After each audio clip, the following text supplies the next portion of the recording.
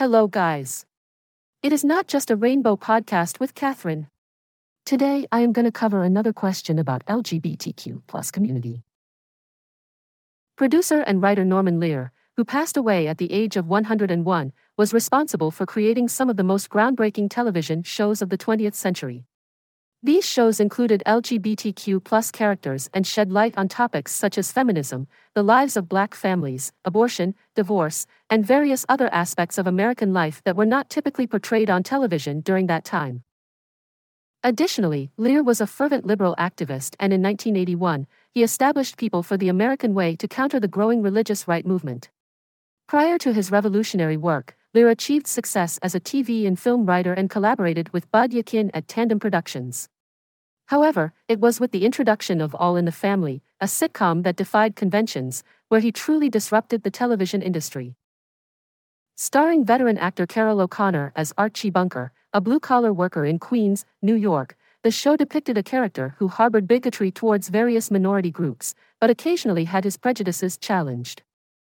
The television program, which originated from a British comedy series, made its debut on CBS in January 1971. In merely its fifth episode, a narrative unfolded concerning a companion of Archie's named Steve, played by Philip Carey, a masculine and traditional former football player who ultimately discloses his homosexuality. Despite being defeated by Steve in an arm wrestling match and being punched by him, Archie struggles to fully come to terms with this revelation. Nevertheless, this disclosure does prompt Archie to ponder and reflect upon his beliefs. In subsequent installments of the series, there was the inclusion of a character named Beverly LaSalle, portrayed by drag queen Laurie Shannon, who was referred to as a transvestite during that era.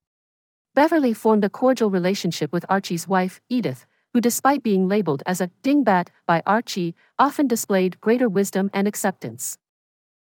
Beverly made appearances in episodes during the years 1975, 1976, and 1977, but unfortunately met a tragic end depicted as a result of a hate crime.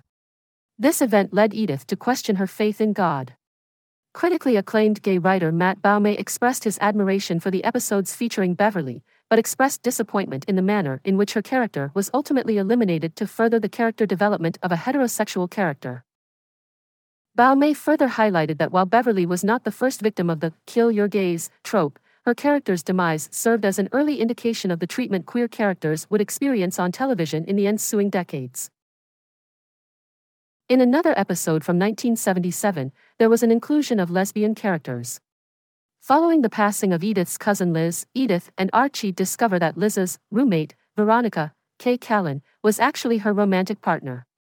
Edith is initially taken aback but eventually develops empathy towards Veronica and agrees that Veronica should keep a valuable silver tea set that Edith was originally supposed to inherit.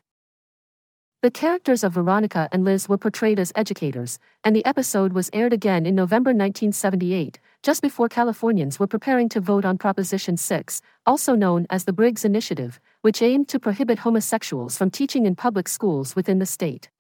Ultimately, the proposition was rejected by voters.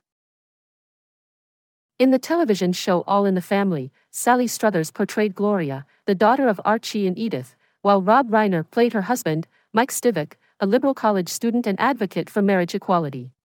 Maude, a spin-off of All in the Family, featured B. Arthur as the titular character, a vocal feminist with liberal views. Maude was initially introduced as another cousin of Edith's in All in the Family. The show also introduced Arthur, a conservative neighbor portrayed by Conrad Bain, who served as a contrast to Maude's beliefs. In a 1977 episode, Arthur expresses a desire to close down a gay bar in their affluent suburban hometown of Tuckahoe, New York. Maude defends the bar and even becomes a patron, with the episode including humorous references to Anita Bryant, an outspoken opponent of gay rights. Previously, the television series had addressed a controversial societal matter as Maude, a mature woman with an adult daughter and a grandchild, confronted an unforeseen pregnancy. Spanning over 2 episodes, the storyline depicted Maude and her spouse, Walter, Bill Macy, struggling to determine the best course of action, ultimately leading Maude to make the decision to undergo an abortion. Additional Lear sitcoms such as Good Times, Sanford and Son, and The Jeffersons focused on African American families, with the former two facing financial difficulties and the latter experiencing upward mobility. Initially introduced as the neighbors of the Bunkers in Queens, the Jefferson family eventually secured their own show and relocated to the affluent east side of Manhattan. George Jefferson, the proprietor of a prosperous dry-cleaning business, exhibited a form of bigotry comparable to Archie, despite being African American himself. The role of George Jefferson was portrayed by Sherman Hemsley, who was widely speculated to be gay but never publicly acknowledged his sexual orientation during his lifetime. He passed away in 2012. However, these television programs occasionally faced backlash due to their unfavorable and stereotypical depictions of individuals of African descent. Eric Monti, an African-American writer who collaborated with Lear, openly labeled the producer as both a racist and a hypocrite. Furthermore, Monti accused Lear of plagiarizing his original idea for the Jeffersons. Subsequently, a legal dispute ensued between Monti and Lear, which was ultimately resolved through an out-of-court settlement. Elizabeth Wellington, writing for the Philadelphia Inquirer, described Lear's legacy as problematic, groundbreaking, and memorable in terms of race. Lear's impact also extended to shows with a focus on women, such as One Day at a Time, featuring Bonnie Franklin as an independent single mother, which was later rebooted with a Ladings family and a lesbian character, and Mary Hartman, a satirical take on soap operas. Additionally, Lear made significant contributions outside of television through his involvement with People for the American Way.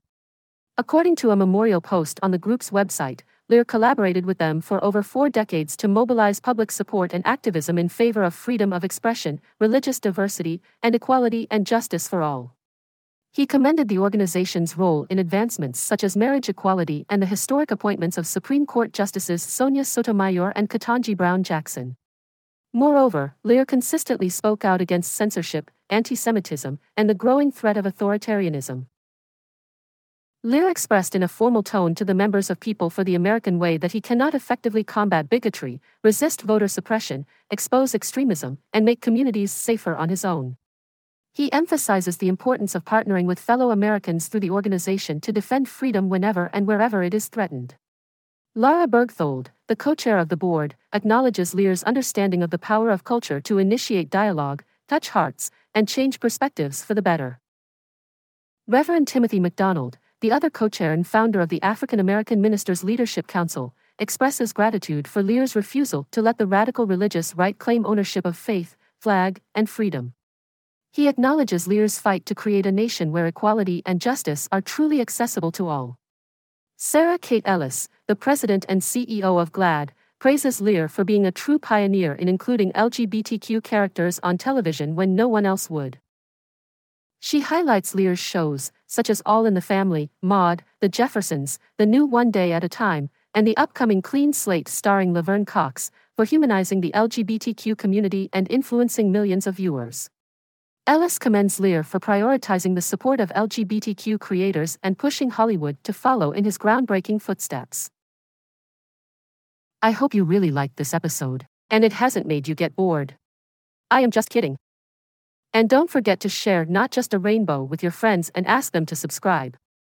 Every listener is important to my project, and I always appreciate your interest. The next episode will be published after my short vacation. Stay tuned. Bye-bye.